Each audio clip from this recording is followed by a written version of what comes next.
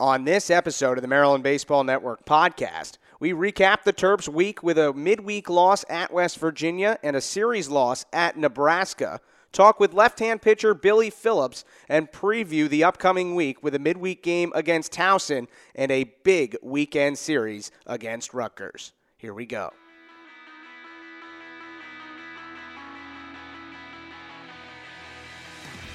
This is the Maryland Baseball Network podcast. Here's your host, Justin Galanti.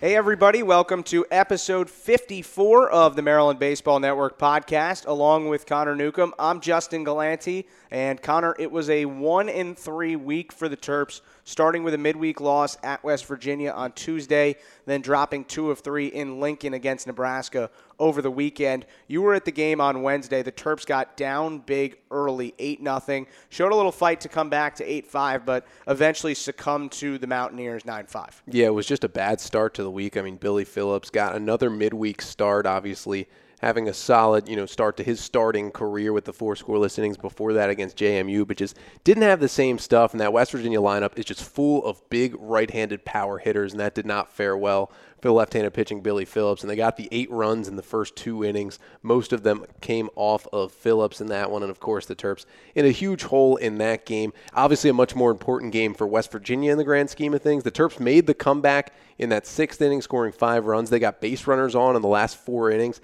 Had a chance to come back in that game, couldn't get it done, but they did show some fight offensively. And, I'm not sure how much you can look into a midweek game like that. It's a game the Terps really winning wouldn't help them much of anything. They need to get the Big Ten games that are much more important. And I think that offensive burst at the end of that game kind of led into the Friday game against Nebraska at least. Yeah, I mean, we say it every single week on this podcast now, and it's, I guess, annoying probably that we keep saying it, but other than momentum, these midweeks are kind of meaningless. So the Terps dropped that game 9-5.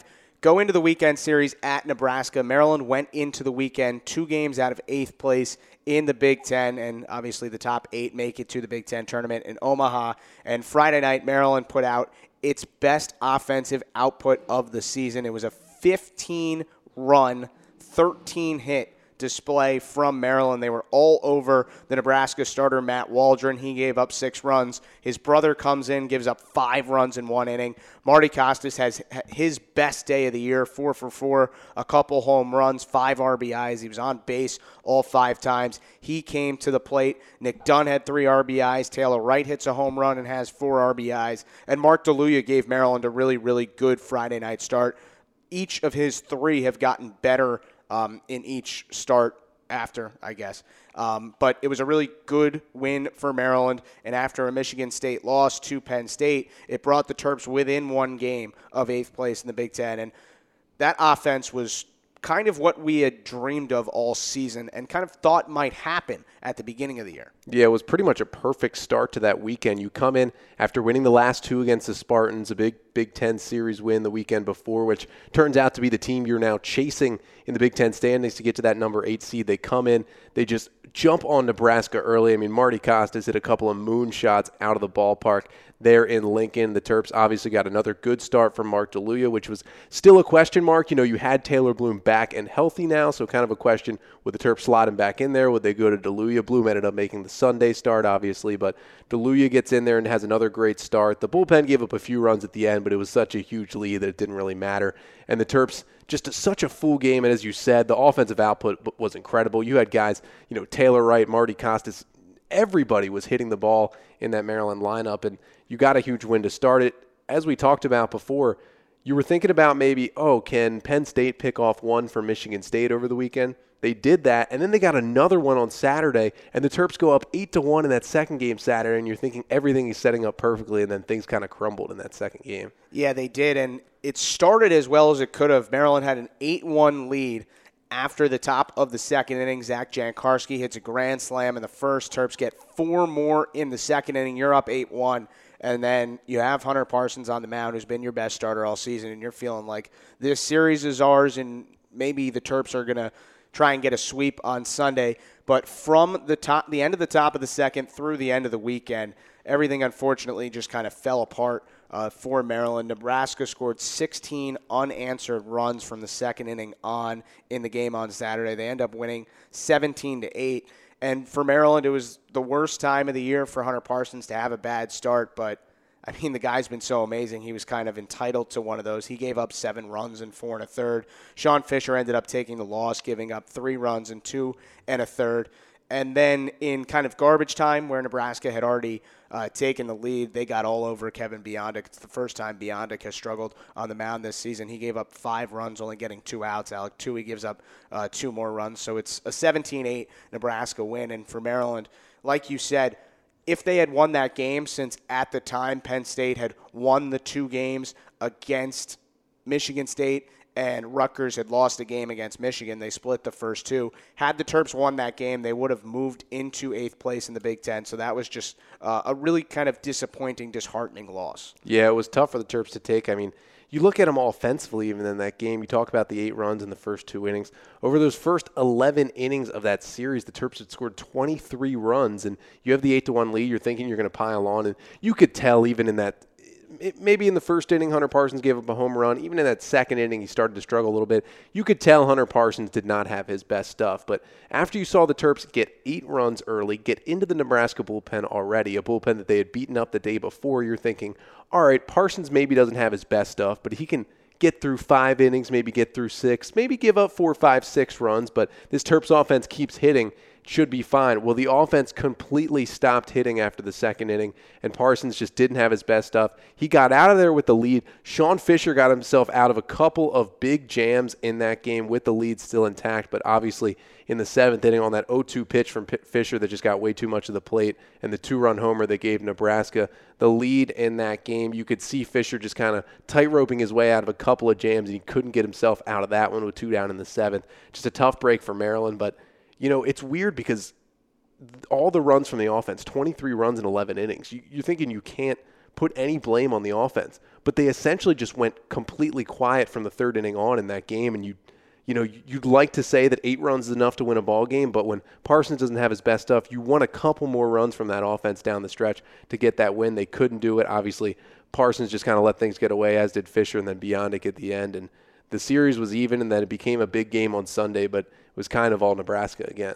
Yeah, so Sunday, after all the runs that were scored on Friday and Saturday, Sunday was something of a pitcher's duel. It was scoreless until the bottom of the 4th inning, and then Scott Schreiber hit something that did not resemble a home run off the bat. Turned into a home run against Taylor Bloom. It was just a little line drive that snuck over a low right field fence. Nebraska got 3 more in the 5th, led the game 4-0. 1 more in the 8th, led the game 5-0. Terps fought back a little bit, got 2 runs in the 9th, but A.J. Lee struck out with 2 on and 2 out to end the game. It was a 5-2 loss for Maryland, and they end up losing the series 2 out of 3. Frankly, I thought Bloom was pretty darn good in his first start in more than a month, but Mike Warren, the starter for Nebraska, went 6 2/3 scoreless. Paul Tillotson got a couple outs. Maryland scored 2 runs off the Nebraska closer, Jake Hohensee, who had previously allowed 1 run the entire season, but the offense was just not there. And from the second inning, the end of the second inning on Saturday through the 8th inning on Sunday, Maryland did not score, got outscored, the 16 unanswered, and then 5, so 21-0 over that span. And unfortunately, that just can't happen if you're going to win a series. Yeah, and it's such an important series, too, because now we talked about this before we kind of started the podcast. Maryland still really chasing Michigan State in that 8th seed. I mean, if you look at it now, Indiana's kind of fallen. They're only a game ahead of Michigan State, but because who the teams play and who the Terps need to cheer against, they're really just chasing that 8th seed to try and get into that 1 spot. And there's really Maryland, along with the teams Rutgers and Nebraska, now ahead of them, kind of chasing Michigan State for that spot. And that's the other tough part about losing this series. You went into it right with Nebraska. You're thinking you win the series. You kind of maybe put them away, at least get ahead of them. Now you have another team ahead of you in the Cornhuskers who have the tiebreaker over the Terps and a better record right now. So you still have it set up in front of you. You have Rutgers this weekend, a team in front of you, but now there's not that Nebraska team, and if they can turn it on and keep this offense going, it's just another team that could keep the Terps out of the Big Ten tournament. Right. I mean, Maryland is now 6-11, Nebraska 6-10, Rutgers 7-11. Those are the three teams closest to the A spot. Rutgers is 9th, Nebraska's 10th, Maryland's 11th, and Michigan State is 8 and 9 in 8th place. Now, look, even though Maryland lost the series, things broke right for them this weekend other than falling behind Nebraska because Rutgers lost 2 of 3 to Michigan, and Michigan State lost 2 of 3 to Penn State. So the Terps are not that far out right now. They're still only 2 out, but there are 3 teams out, which is tough. But when you look at the standings and the schedule for this upcoming week, 8th place Michigan State is playing against Minnesota, who just swept Indiana. Minnesota is 14-3, 32-12. All appearances show that they are by far the best team in the Big Ten. 100%. Minnesota is the best. Michigan had the best stretch of any team in the Big Ten when they went on the winning streak, and Indiana maybe had the best looking roster at the beginning of the season, but we get towards the end. Minnesota's the best team right now. The Golden Gophers RPI is in the top 15 now, and this team's not thinking about winning the Big Ten anymore. They are thinking about hosting a regional. So after losing 2 of 3 against Penn State, you're feeling like Michigan State's not going to have a great weekend against Minnesota. So you're feeling good about that if you're Maryland. Indiana is playing Nebraska in Nebraska. So if you're a Maryland fan, even though Indiana is scuffling, they've fallen to 9-8 and 7th in the Big Ten and could conceivably fall out. You are rooting for Indiana to turn things around and beat Nebraska maybe 2 out of 3 this weekend. And if you're Maryland, you're playing Rutgers, which is another team ahead of you. So even though this was a rough series loss, the path is still there for Maryland because of the matchups this week. They are playing a team ahead of them. Rutgers, Nebraska is playing a team that's currently in the top 8 field, and Michigan State is playing the best team in the conference. So there is a path there. We'll get more into this later. But if you're a Maryland fan, obviously the most important thing is taking care of business. And there's no doubt you have to get 2 of 3 this week against Rutgers. You might even have to sweep them because next week you're at Indiana. And the question I'll propose to you here is, for Maryland to feel comfortable about their chances or its chances to get into the Big Ten tournament, what do you think the conference record has to be in the last 6 games? It's interesting because I think that question has a lot to do with what happens between Indiana and Nebraska this weekend. Right. Because if Nebraska can win that series, you're looking at a Nebraska team that might have finally found out how to get it together this season, and an Indiana team that's going to scuffle and be playing for their lives next weekend against the Terps. But let's just play scenario game here, right? Nebraska goes out and they sweep Indiana. Then Nebraska is 9-10 in the conference, and Indiana is 9-11. If Maryland can get 2 of 3 this weekend, they are 8-12 going into the Indiana series. So they would just be 1 out of Indiana, and then the Terps are playing to knock Indiana out of the Big Ten race. Because if Maryland takes 2 of 3, Rutgers is not going to make the Big Ten tournament. If Nebraska sweeps Indiana, Nebraska's probably going to make it. But then, depending on what happens with the Michigan State-Minnesota series, Michigan State could be firmly in or firmly out if they get swept and go down to 8-12. So, I mean, there is a scenario under which the Maryland-Indiana series could determine the 8th spot in the Big Ten tournament. Though the 5 teams, Indiana, Michigan State, Rutgers, Nebraska, Maryland, all have a shot to get those last 2 spots. A lot that happens this weekend will obviously determine how the last weekend shakes out. But just putting aside all outside scenarios, anything could happen. If you're a Maryland fan, are you saying if this team goes 5-1, they'll probably make it? I think 5-1 could get the Terps in. I think 4-2 could possibly get it done because the way Michigan State's playing right now, they're 8-9. I think out of all these teams, Indiana, Michigan State, Rutgers, Nebraska, and Maryland, even though Michigan State holds that spot right now, I think they're the least likely to end up in the Big Ten tournament right now. They've got a tough end to their season, especially with Minnesota. And look, this team is not playing well at all right now. And they've got Ohio State. And they've got Ohio State next week. This team, I don't think the Spartans team, by the end of it, is going to really – they're still going to factor in because they have the 8th seed right now. But I think it's going to be between can a Maryland team get the job done or can a Nebraska team get some tough wins and get the job done. And, if Rutgers can come into College Park and get a couple of big wins, they're right back in there too. So I think 4 puts you in position. I think 5 will get the Terps into the Big Ten tournament. Yeah, I think 4 you're feeling maybe 50-50 confident. 5 you're 75% confident, and obviously if you go 6-0, you're going to be playing in Omaha at the end of the season. We'll get more into these scenarios on the other half of this podcast, but right now we have a really fun conversation with probably the best story of Maryland's season. That's Billy Phillips, obviously overcoming cancer, and he's back on the team this year, and he's pitched quite a bit out of the bullpen. He's now the midweek starter. He's going to start in the game against Towson on Wednesday. Phillips had that great start against James Madison, and it was really a treat to talk with Billy about everything he's gone through over the last few years and what his experience has been like this season as part of the group again and having a lot of success on the mound. The 1-2. Grounded sharply to second. Dunn fields to short one. Lead a first. Double play. And Billy Phillips in his first inning as a Terp has a scoreless frame. Now joined by Terps left-hand pitcher Billy Phillips on this episode of the Maryland Baseball Network podcast. Billy, thanks so much for taking some time. Thanks for having me here. So this season's been somewhat great for you, I think. Just easy question to start. How much have you been enjoying this year?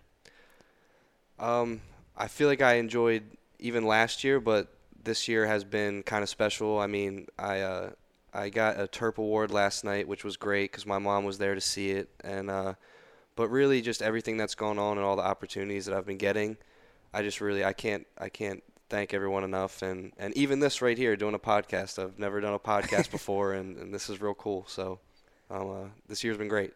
What's been the most fun part about you were around the guys obviously last year, but this year you're traveling, going on the road, and putting aside the fact that you're pitching a lot and pitching well, but just kind of being fully a part of the team again. Yeah, that's been great, seeing all the different ballparks and stuff. Like Nebraska was, even though the outcome wasn't real what we wanted, like just being around there and being in that atmosphere and playing in front of 8,000 fans, even though I didn't get into the game, it was just and even everywhere we go, seeing all the ballparks and the Big Ten teams and the competition that I didn't really get to be around, but I got to watch last year. It's way different being involved in it and seeing it. So it's just this year's been tremendous. So I think pretty much by now everyone kind of knows your story and what you've been through battling through cancer. Take me through the journey, kind of starting when you were first diagnosed and the first kind of thoughts that went through your head then. So when I first got diagnosed, I was extremely optimistic about that I was going to beat it and that I was going to get back and it wasn't going to take very long. Even the doctors kind of told me you're going to be just fine and all that. And so at first I was kind of like, all right, let's just get this over with and let's get started with it. And after about the first induction chemotherapy, which was the 30 days, that's when it kind of hit me like, oh, this is going to be a little bit of a long road ahead of me, considering I was like, all right, I have to do a bone marrow transplant now, figure out when that is, and I got to do all this induction chemo, and then so many other things that happened throughout it, the little things that were kind of like, all right, this isn't going to be a breeze. And then when I got through the bone marrow transplant, there was a good amount of time where I didn't know, my family and I didn't know and friends didn't know if I was ever going to play again. And at that point, the goal was just to get back to school. And Chef was a big part in getting me kind of, even though I wasn't going to play, and if I never played again, I would still get the same scholarship that was offered to me, even though I wouldn't play.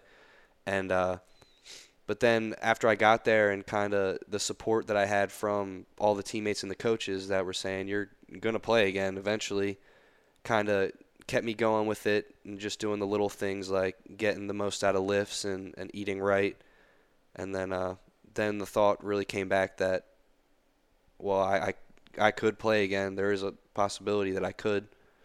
And then the summer came around after my freshman year, and I gained like 20, 30 pounds. I was getting a lot stronger, making a lot of gains in the weight room, and I played a summer ball where they let me play every position that I wanted. They threw me out there every game, and then I saw Moose for the first time, and he was like, I not only do I love your story, but I think you could help us out this year. And so they did everything they could to get me reinstated as quick as possible. Was there one kind of constant voice from Maryland that was in your ear the whole time, sort of about getting you to school and getting you back on the mound? Somebody I know everybody was kind of a part of this, but was there a player or a coach who was kind of there with you throughout the whole journey that helped you get to this point? Honestly, it was my best friend, Cody. He, even when he didn't believe it and I didn't believe it, he would still tell me, not you're going to play college baseball again, but you're going to go play professional baseball again. He was like, I still believe you can do it, and if there's anyone who can do it, it's you.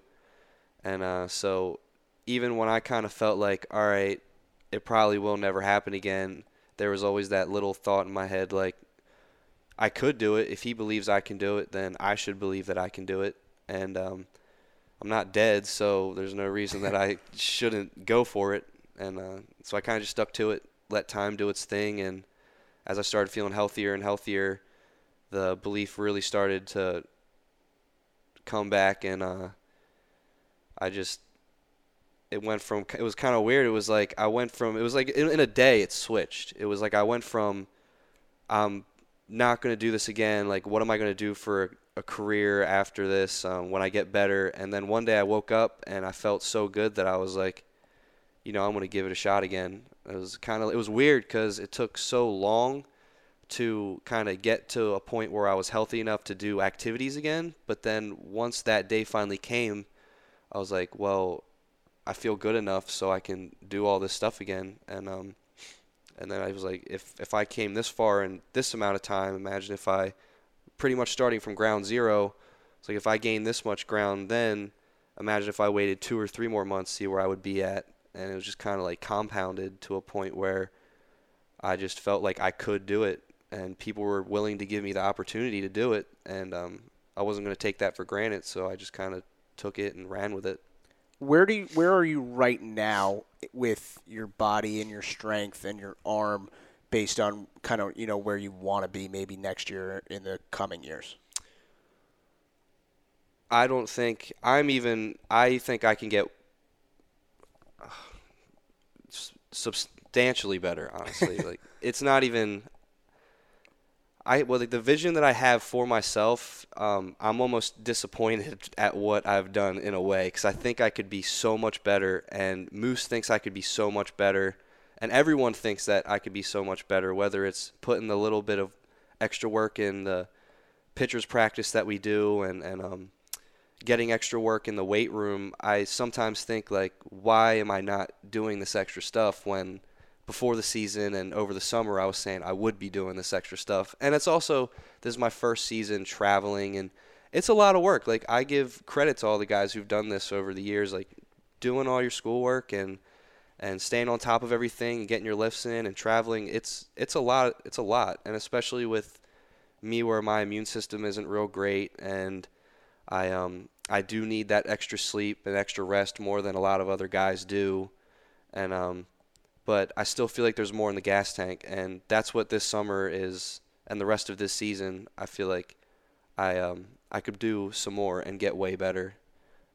Not just like talking about velo, but just becoming a smarter pitcher and better in the classroom. Even though my grades are, not going to brag, pretty good right now, but I definitely think there's no reason to kind of say, all right, I've done this, I'm playing again. I feel like there's a lot more that could be done. And as cool as the story is right now, imagine when or if I get to a point where I'm a starter or benefiting the team a lot and helping the team win games next year.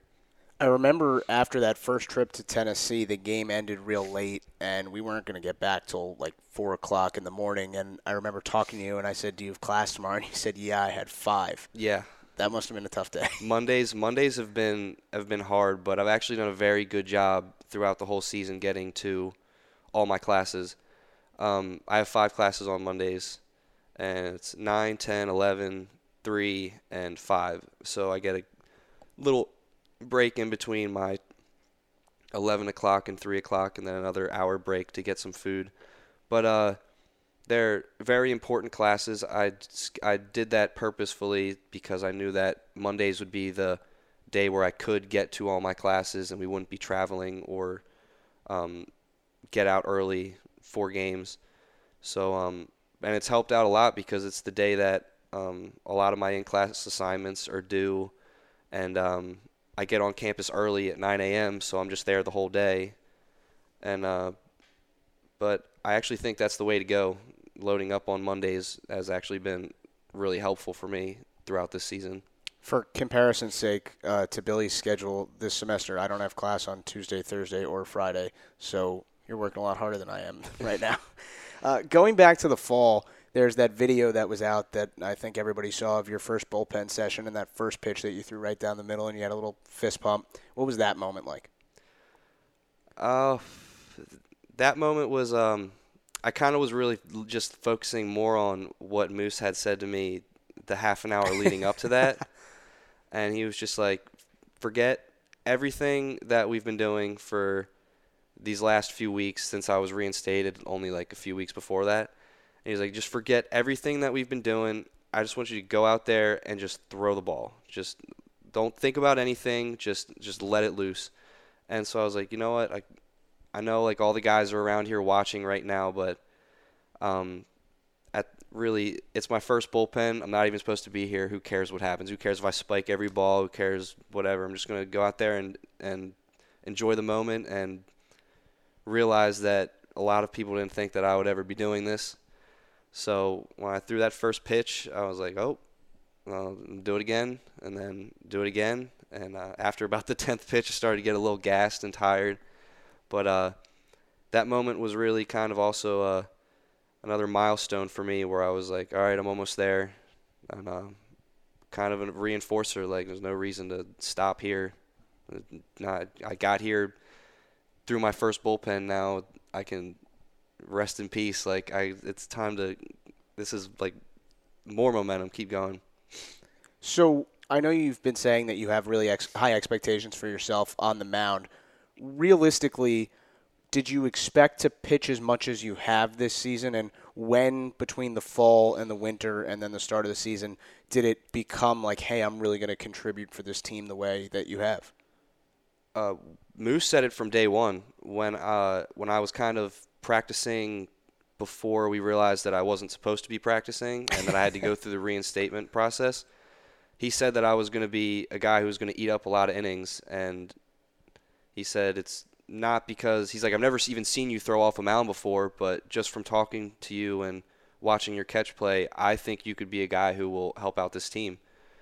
And so I kind of kept that mindset the whole fall and the whole winter that I, regardless of how ready I was, he was going to throw me out there. And before the season, he said, I think that you'll be a guy who will throw about 20 innings for us this season. And I'm pretty sure I'm close to 20 innings right now for the season. So, I mean, I haven't even been really worrying about that at all, but, like, when the stat line goes up, I take a peek at it. You have to. And it was just kind of crazy that Moose had that vision for me, and that's how it played out. It's like what he's been preaching since day one. If you see it in your head, you'll see it before your eyes, and it's just crazy. Like, now that I think about it, because I haven't thought about that in a while, but he said the first day of practice that I talked to him, he's like, you're going to be a guy who throws about 20 innings for me. And that's what I've done. So that first appearance was the Sunday game against Tennessee, and you went out and threw a scoreless inning, and, you know, it was obviously an incredible moment for everyone who was there. Before the inning started, A.J. Lee came in and gave you a hug and said something to you. What did A.J. say to you? He said, the first thing he said is, let's go, baby. And then he said, you're not on an island out here. We got your back, and just go out there and do you. And so when I did that, I was shaking like crazy, I remember. I didn't know what was going to happen. Kind of was like, I didn't expect to even really get into the game. And then I turned and looked at Morris, and he was just like asking me, like going through the signs again, and he gave me like this smile that he always gives me every time I see him. And then I was just kind of like, you know what? I'm going to shake everything right now. If I get rocked, we're down 12-6. Who cares? So I'm just going to go out there and throw him what I have. And I think Moose was calling the pitches, or actually Justin might have been calling the pitches. So I just believed in what they put down and tried to go through my reference points and all the training that we've been doing since I got here, and good things happened for me because I was kind of throwing around the strike zone. So I don't know if it was because I was throwing under bat speed or they just couldn't hit it, but good things happened for me. So you have that scoreless inning, and you walk back to the dugout, and pretty much everyone came out and gave you a hug. What was going through your mind after that inning? Well, I really was still in shock that I even got put into the game, and everything just kind of happened so fast.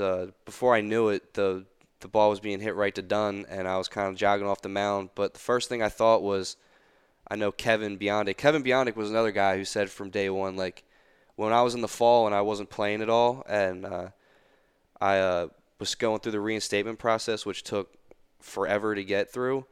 So, like, the whole fall I didn't get to practice until, like, the last week or so. And every day I would walk in there, he would just look at me and be like, "You practicing today?" He'd be like this is – you would had some pretty Colorful language. Yeah, colorful language. Exactly, yeah. Before, but he's like, "When are you going to get out there?" And he's like, "This is pissing me off that you're not out there practicing with us." And so I knew that when he got the ball after the double play that he was going to want to run over and give it to me.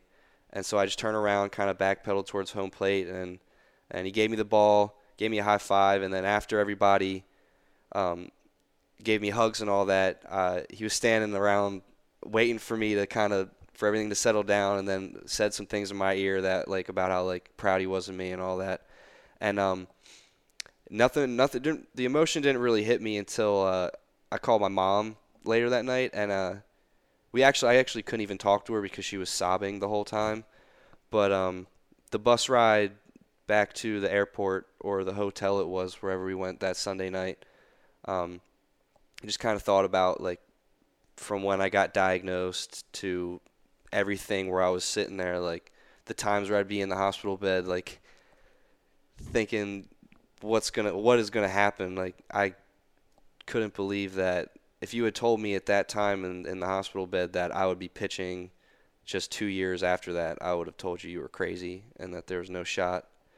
And it's almost like words can't really accurately, like, describe everything that's happened over the years. It was just kind of like a feeling that came over me. I was just like, whoa, it's wild. So you were pitching out of the bullpen for a while, and then a couple weeks ago you get the ball to start the game against James Madison, and it obviously went incredibly well. But when did you find out you were starting? Who told you, and what was the feeling then? So that game was on a Wednesday. Moose called me Monday night before it was supposed to be George Mason, and he said, "You're going to get the next start, whatever game it is, because the George Mason game got rained out." And he said that game, the weather's probably going to be bad. So if that gets rained out, you still have the next game against JMU.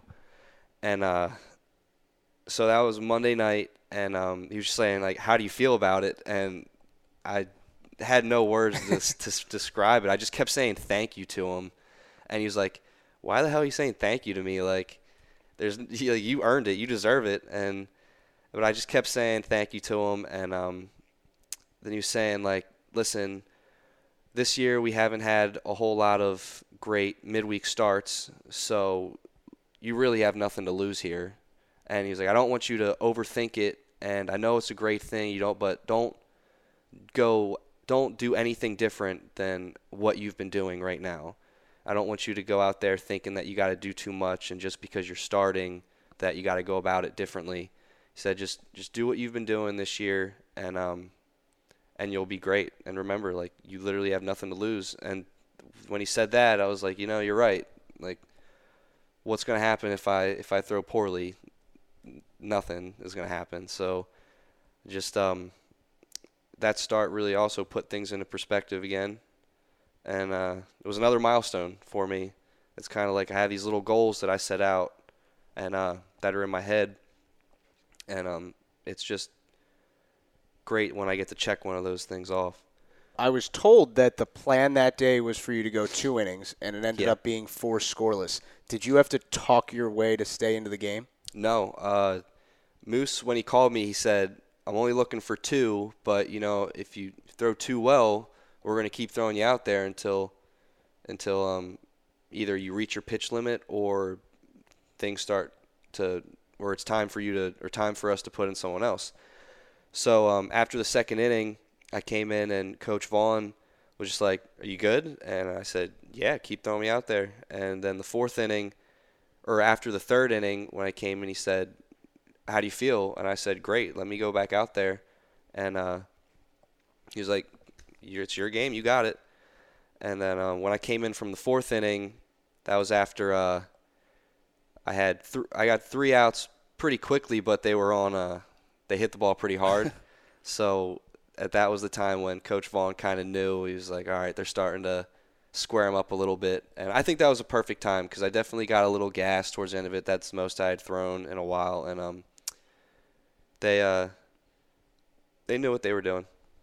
So, for whatever this is worth, I have class on Wednesday nights, so I wasn't going to go to the game. And then I heard you were starting, and I was like, all right, I'm going to the game.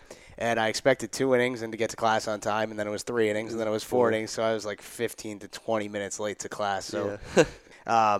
So you've had to somewhat learn to pitch with different stuff than you had in high school. You don't necessarily throw as hard, and you like you said, you get a little winded earlier. How much has that developed you as a pitcher? And once you keep gaining the strength and getting your stuff back, how much does this experience, do you think, how much is that going to help you when you have better stuff than you have right now?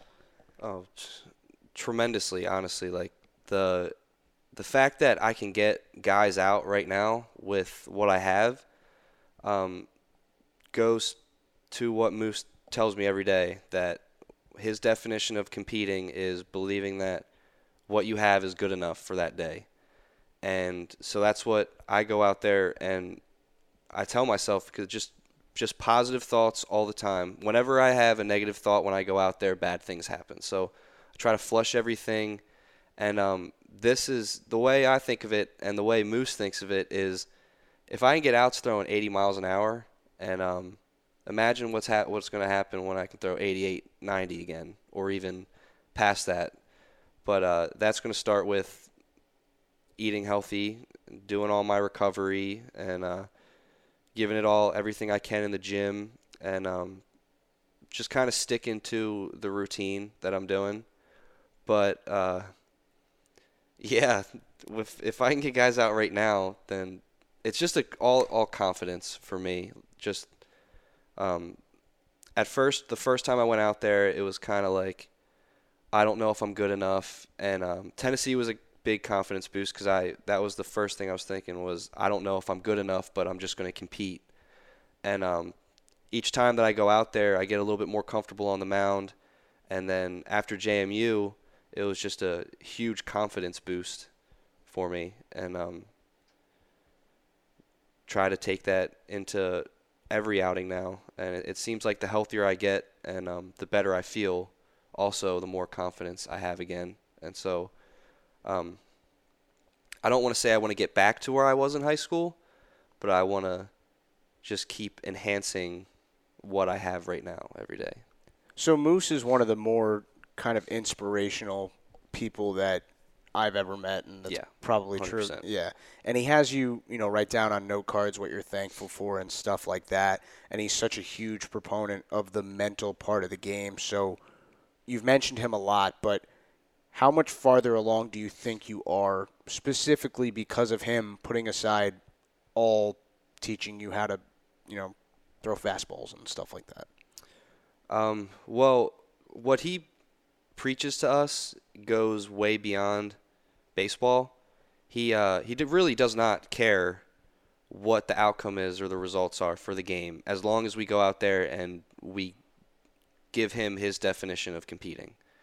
And but really what he's trying to get us to realize is that the things in baseball correlate to life in general, and he just wants us to be the best humans that we can be, and realize that everything is what you think and you interpret it to be. So we had this meeting on Sunday.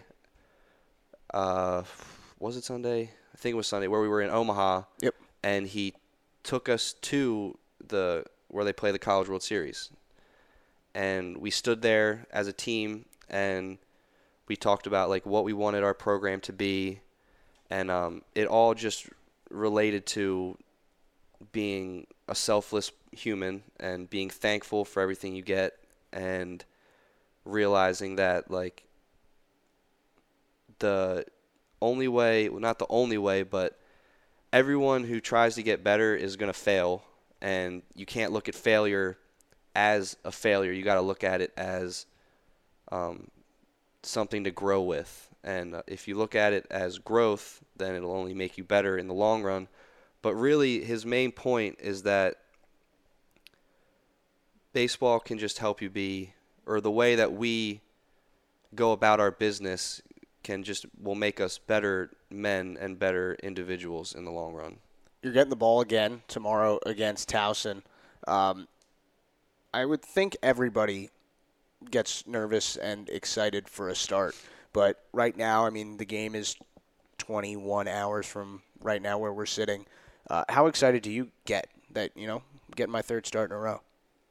Yeah, this is great, and it's actually going to be even better for me because one of my best friends who's been away for this past year is going to come and watch, and I think I have some family coming down, and they've been wanting to see me pitch for years now, and they've only been able to watch me through the podcasts and the videos online. So seeing them in the stands is going to be pretty awesome for me. And again, it's my third start. I'm feeling a lot more comfortable out there, and I know I got 7 guys behind me, 1 guy in front of me who's going to give everything they have for me, and I'm really excited for this one. Through this whole journey of this year, what's been the most special part, and maybe who's someone that's really cool that you've heard from? I would say,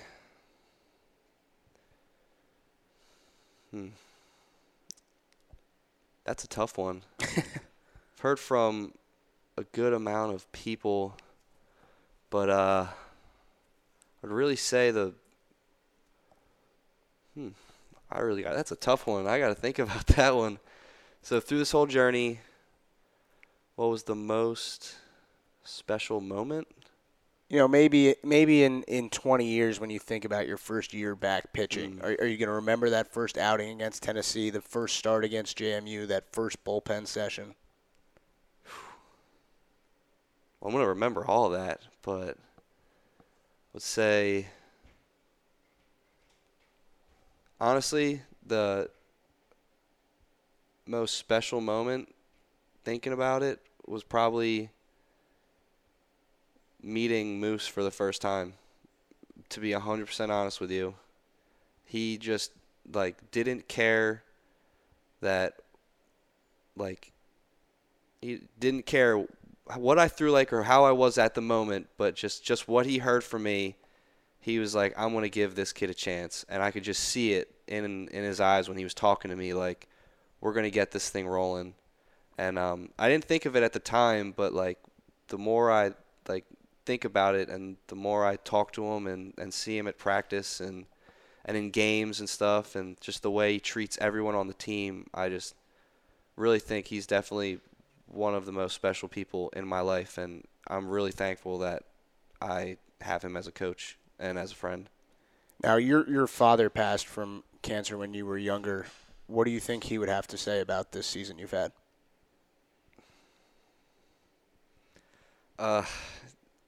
Honestly, he would just give me the good Phillips grin that he always had. He wouldn't say much.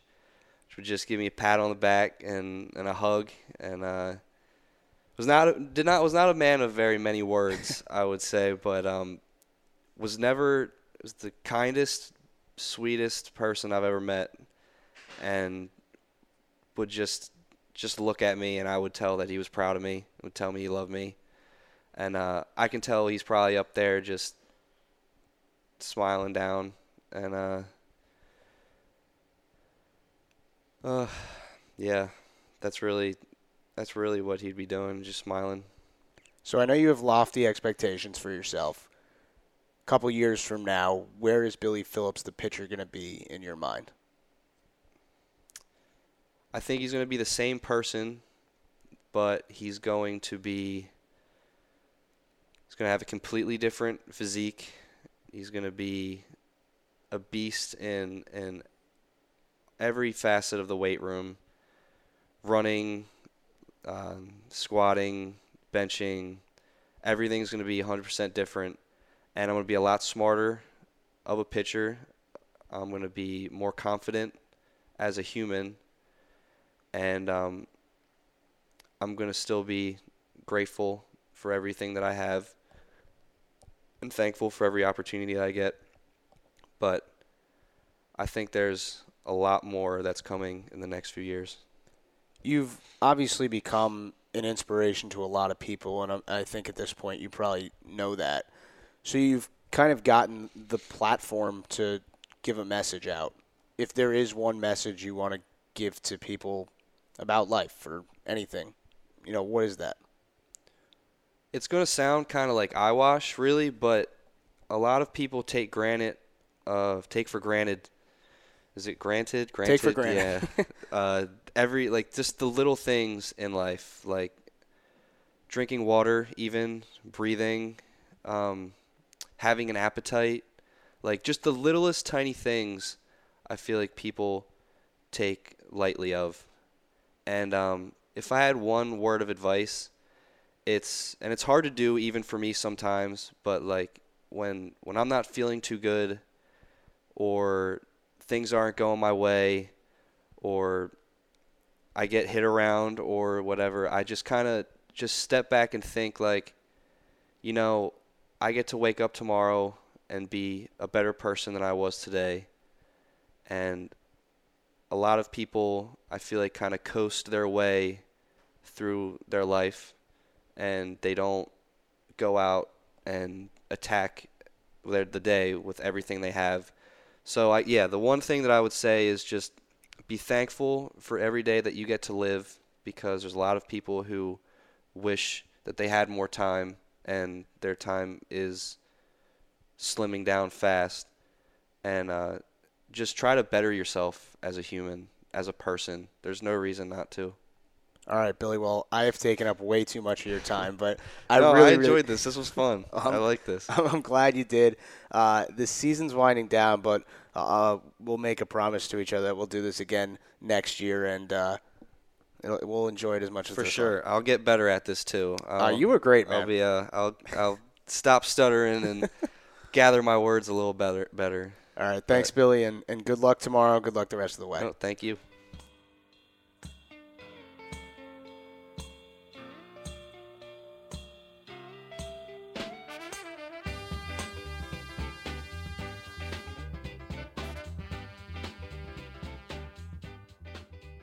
Our thanks to Billy Phillips for joining us on this episode of the Maryland Baseball Network podcast.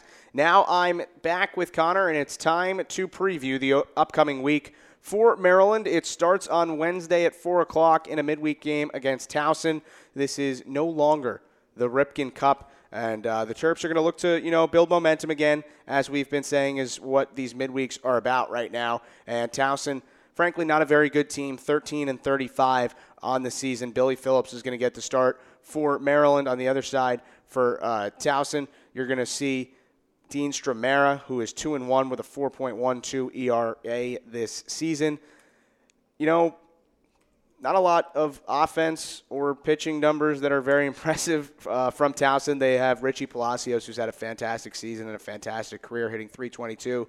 But other than that, there's not much to speak of. Pitching-wise, the team ERA is over 7, so maybe a momentum-boosting game for Maryland. Yeah, just more of kind of a fun game for the Terps. You get to play Towson, a team that these two actually played a very good game up in Aberdeen last year, a 7-6 win for the Terps in that one last year. A 6-5 win for the Terps, winning the Ripken Cup last year. A.J. Lee had that big solo homer in the 8th to put him on top for the Terps. And this is a Towson team. New head coach Matt Tyner in his first season took over for Mike Gottlieb. He was done after 30 seasons at Towson, and Tyner struggled a little bit in his first season. Obviously 13-35. They're 6-12 in the CAA right now. So Towson struggling a little bit, just ended a 9-game losing streak with a win over College of Charleston over the weekend, which is a pretty good team in the CAA that they got one of in Towson this weekend. But it'll be a bigger game for the Tigers, probably just trying to get a big win over maybe not an in-state rival, but maybe the best team you're going to see inside your own state, so trying to get some bragging rights. But really it's about Billy Phillips gaining confidence, kind of coming back from that West Virginia start where he got hit around a little bit. His defense did not help him. He didn't help himself defensively in that game either. And it's about some bullpen arms, maybe trying to get right a little bit. There's a possibility we could maybe see Kevin Bionik in there for an inning, just trying to get right after what happened to him on Saturday, really his first bad outing. You could see a guy like Mike Vasturia in there for an inning. And Murphy didn't pitch all weekend. And a guy like John Murphy get an inning in just to kind of get the guys right, because we know the big weekend is everything's on the weekend now. Everything's about the Big Ten game. So, again, about just getting some guys right. And hopefully the Terps, kind of like they did with James Madison a few weeks ago, they got a midweek win. It was a very solid game where they pitched well, they hit well, and the game didn't really mean anything, but it led them into a weekend against Michigan State where they took 2 or 3 from the Spartans. So maybe just one of those games where they can try and do that again on Wednesday. So the big weekend series is against the Rutgers Scarlet Knights, a team that is much improved from the one that Maryland went up and kind of boat raced in Piscataway for 3 games last year.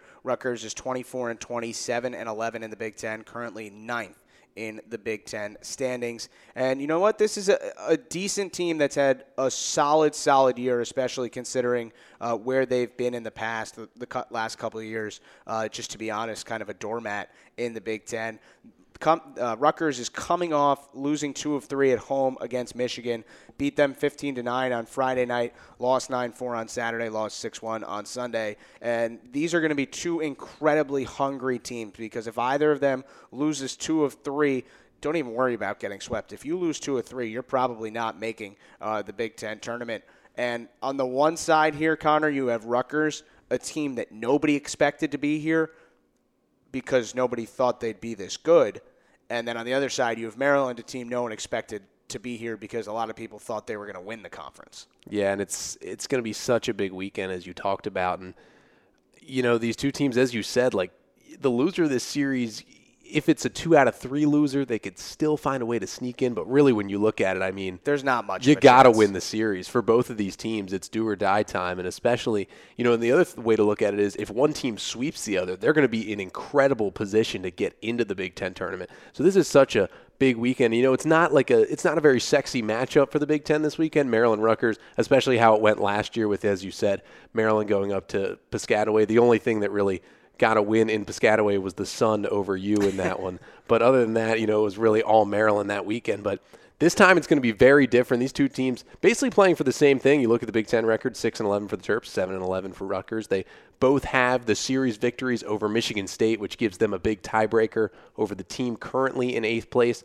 in the Big Ten. So it's going to be a huge series. One thing Rutgers has that Maryland doesn't is a series win over Nebraska as well. So they have that tiebreaker too. So going to be a huge weekend. I think for the Terps, it's going to be about that offense. That offense we saw the first 11 innings against Nebraska over the weekend. They're going to need that. They're going to need Marty Costas to continue to hit the ball. Kevin Bionik's hitting better. Costas hitting better. Zach Jankarski's bat is starting to show up a little bit. If the Terps have that, I think the pitching, even with all the shuffling, we've seen so many different starting rotation combinations over the last couple weeks. It's still been solid every weekend. I don't think Parsons is going to have another start like that. It's going to be about the bats this weekend. I think they can kind of hit Rutgers out of this one and maybe sweep the Scarlet Knights. So on Friday for Rutgers, John O'Reilly is the starter. He's 5-2, but a very high ERA at 5.28. A freshman left-hander, Harry Rakowski, pitches on Saturdays. He is 4-5 with a 4.82 ERA. And then on Sundays, the Scarlet Knights have kind of mixed things around. Last weekend against Michigan, they went with Carl Blum, who is 0-4 with a 5.19 ERA. So the earned run averages are not impressive for Rutgers, but offensively, they hit 276 as a team. 376. That would be insane. They have 3 everyday starters that hit over 300, 5 guys that hit at least 285. Nobody has overly impressive numbers. The team leader in home runs is Nick Matera. He has 5 of them and also 34 RBIs. But pretty much everybody who plays regularly for this team has at least 20 RBIs. So there's been a lot to go around. They have 3 guys that steal a lot of bases. Dan DiGiorgio has 16. Jawan Harris, remember he's a wide receiver on Rutgers football team. Also, he has 20 stolen bases. And Mike Niastor has 11 stolen bases and has not been caught this season. So this is a team that likes to get on base and do a little bit of running. Their closer is Serafino Brito. He's was their Friday night guy last year, similar to Nebraska and Jake Hohensee. He was Rutgers' Friday night pitcher last year. This year he's the closer. He's got 5 saves and a 3.86 ERA. So these are 2 teams that are going to have to be offensive, I think, if they're going to win the series. Yeah, it's going to be, as I said, about Costas getting back in the middle of this Terps order, and they just need a little bit from A.J. Lee at the top. And Nick Dunn, obviously, just keep doing what Nick Dunn's been doing. But Costas looks so comfortable, against Michigan State, going into that game against West Virginia, and then even, pretty much the whole series against Nebraska, just looks so much more comfortable at the plate, like he was seeing pitches so much better. It looked like the switch just flipped for Costas over the last couple weeks. If he can keep that going, the Terps will be set up very, very well, and it's going to be all about the offense. The one thing the Terps have that Rutgers doesn't really play with is the power. The home runs have kind of hurt the Terps more than helped them at Bob Turtle Smith Stadium this season, so you're hoping that this weekend the power kind of helps the Terps. A little bit of a small ballpark compared to some of the places these teams play in the Big Ten, so you're hoping that Costas can get a couple out and you can get these guys to hit, and especially at the bottom of the lineup. The bottom of the Terps lineup was the key when they took 2 or 3 from the Spartans a couple weeks ago. They're going to need those guys, Randy Bednar, Justin Vogt, Justin Morris, guys at the bottom to get some big hits. Starting pitching-wise, we expect it to be Mark DeLuia on Friday again and Hunter Parsons on Saturday. Taylor Bloom gave Maryland a good start on Sunday. Tyler Bloom did not pitch over the weekend because he's been dealing with some arm soreness, so the Terps decided to just completely shut him down for a week and see if that can make things better. It's going to be an interesting decision whether they go Bloom or Blom if they're both available. If not, then the other one would obviously be available out of the bullpen. That's all operating under the idea that Blom will be available to pitch at all. So Sunday's going to be a decision. Friday and Saturday will not. And if you're Maryland, you hope that Mark DeLuia keeps progressing the way he has all season, and you hope Hunter Parsons bounces back to what he was for 2.5 months. Just the Tennessee start and this one against Nebraska have been a little bit rough. Yeah, it was tough to watch really against Nebraska because you didn't see really what he did against Tennessee or what he did kind of in most of 2017. That wasn't there where he was just either missing way out of the strike zone or throwing everything over the middle of the plate. But you just saw a little bit of him where he doesn't have the same amount of movement on the fastball, same amount of command of the off-speed pitches, which was really tough. When he can throw the slider at the knees, slider on the outside corner, that's when he's great because he can mix it in with that diving fastball. But he didn't really have that against Nebraska. That hurt him. He had to rely on the fastball up, which is not good for him. If he has to continuously throw that fastball up and for strikes, that's when it can be hit. When he gets it down in the zone, that's a ground ball all day. But he was kind of throwing that fastball up because he couldn't get his other pitches over for strikes, and that was really hurting him. But if he can get those secondary pitches over and then continue to use the fastball below the knees, he'll get back to what he's been doing. And obviously the Terps, I think, if Parsons can get back to what he's been doing, they just need the starters to kind of stay how they've been. And as I said, it just needs to be the offense. They need to hit, but they need to be consistent as well. Because if you look at the weekend and how the Terps did offensively, you look at 25 runs in 3 games, you're thinking, I'll take that every weekend. Are you kidding me? But when you really break it down, it was, 23 of them came in the first 11 innings. Then they were held scoreless after that for the next, I believe, 15 innings without a run. So you got to distribute it out a little bit more if you want to beat the Scarlet Knights. Yeah, I was just doing the math in my head. 15, 7, and then 8. So obviously a monumental series for Maryland against Rutgers. Looking around the Big Ten, Iowa is at Northwestern. Not that important to the Terps. Illinois at Michigan. Same deal. Purdue at Ohio State. Same deal. Xavier and Penn State. So Penn State out of conference. Obviously doesn't matter to Maryland. But the 2 big series you're going to be watching, Indiana at Nebraska and Michigan State out of Minnesota. And once we are done with Game 3 of the series on Sunday, we'll see how things are going to shake out. Maryland could be in a great position after getting a sweep They could be in a tough position if they don't win the series, and they can be anywhere in between. But it's going to be exciting. The season is on the line this weekend, and we are both very much looking forward to it, and we hope you'll join us, as always, for all of the coverage. So that will pretty much wrap up this episode of the Maryland Baseball Network podcast. Special thanks to Billy Phillips for joining us on this one. As always, follow us on Twitter for updates at MDBaseballNet. Check us out on Facebook at facebook.com/MDBaseballNet. And look at all our content at our website, MarylandBaseballNetwork.com. If you like what you hear on this podcast, subscribe to it by searching Maryland Baseball Network in the iTunes Store. The schedule for this weekend, 6:30 Friday night against Rutgers, 2 o'clock on Saturday, and 1 o'clock on Sunday, and then obviously that midweek game against Towson, 4 o'clock on Wednesday, and we will have all the coverage for you, as always, on the Maryland Baseball Network. For now, for our entire Maryland Baseball Network staff and my partner on this podcast, Connor Newcomb, I'm Justin Galanti. So long, everyone.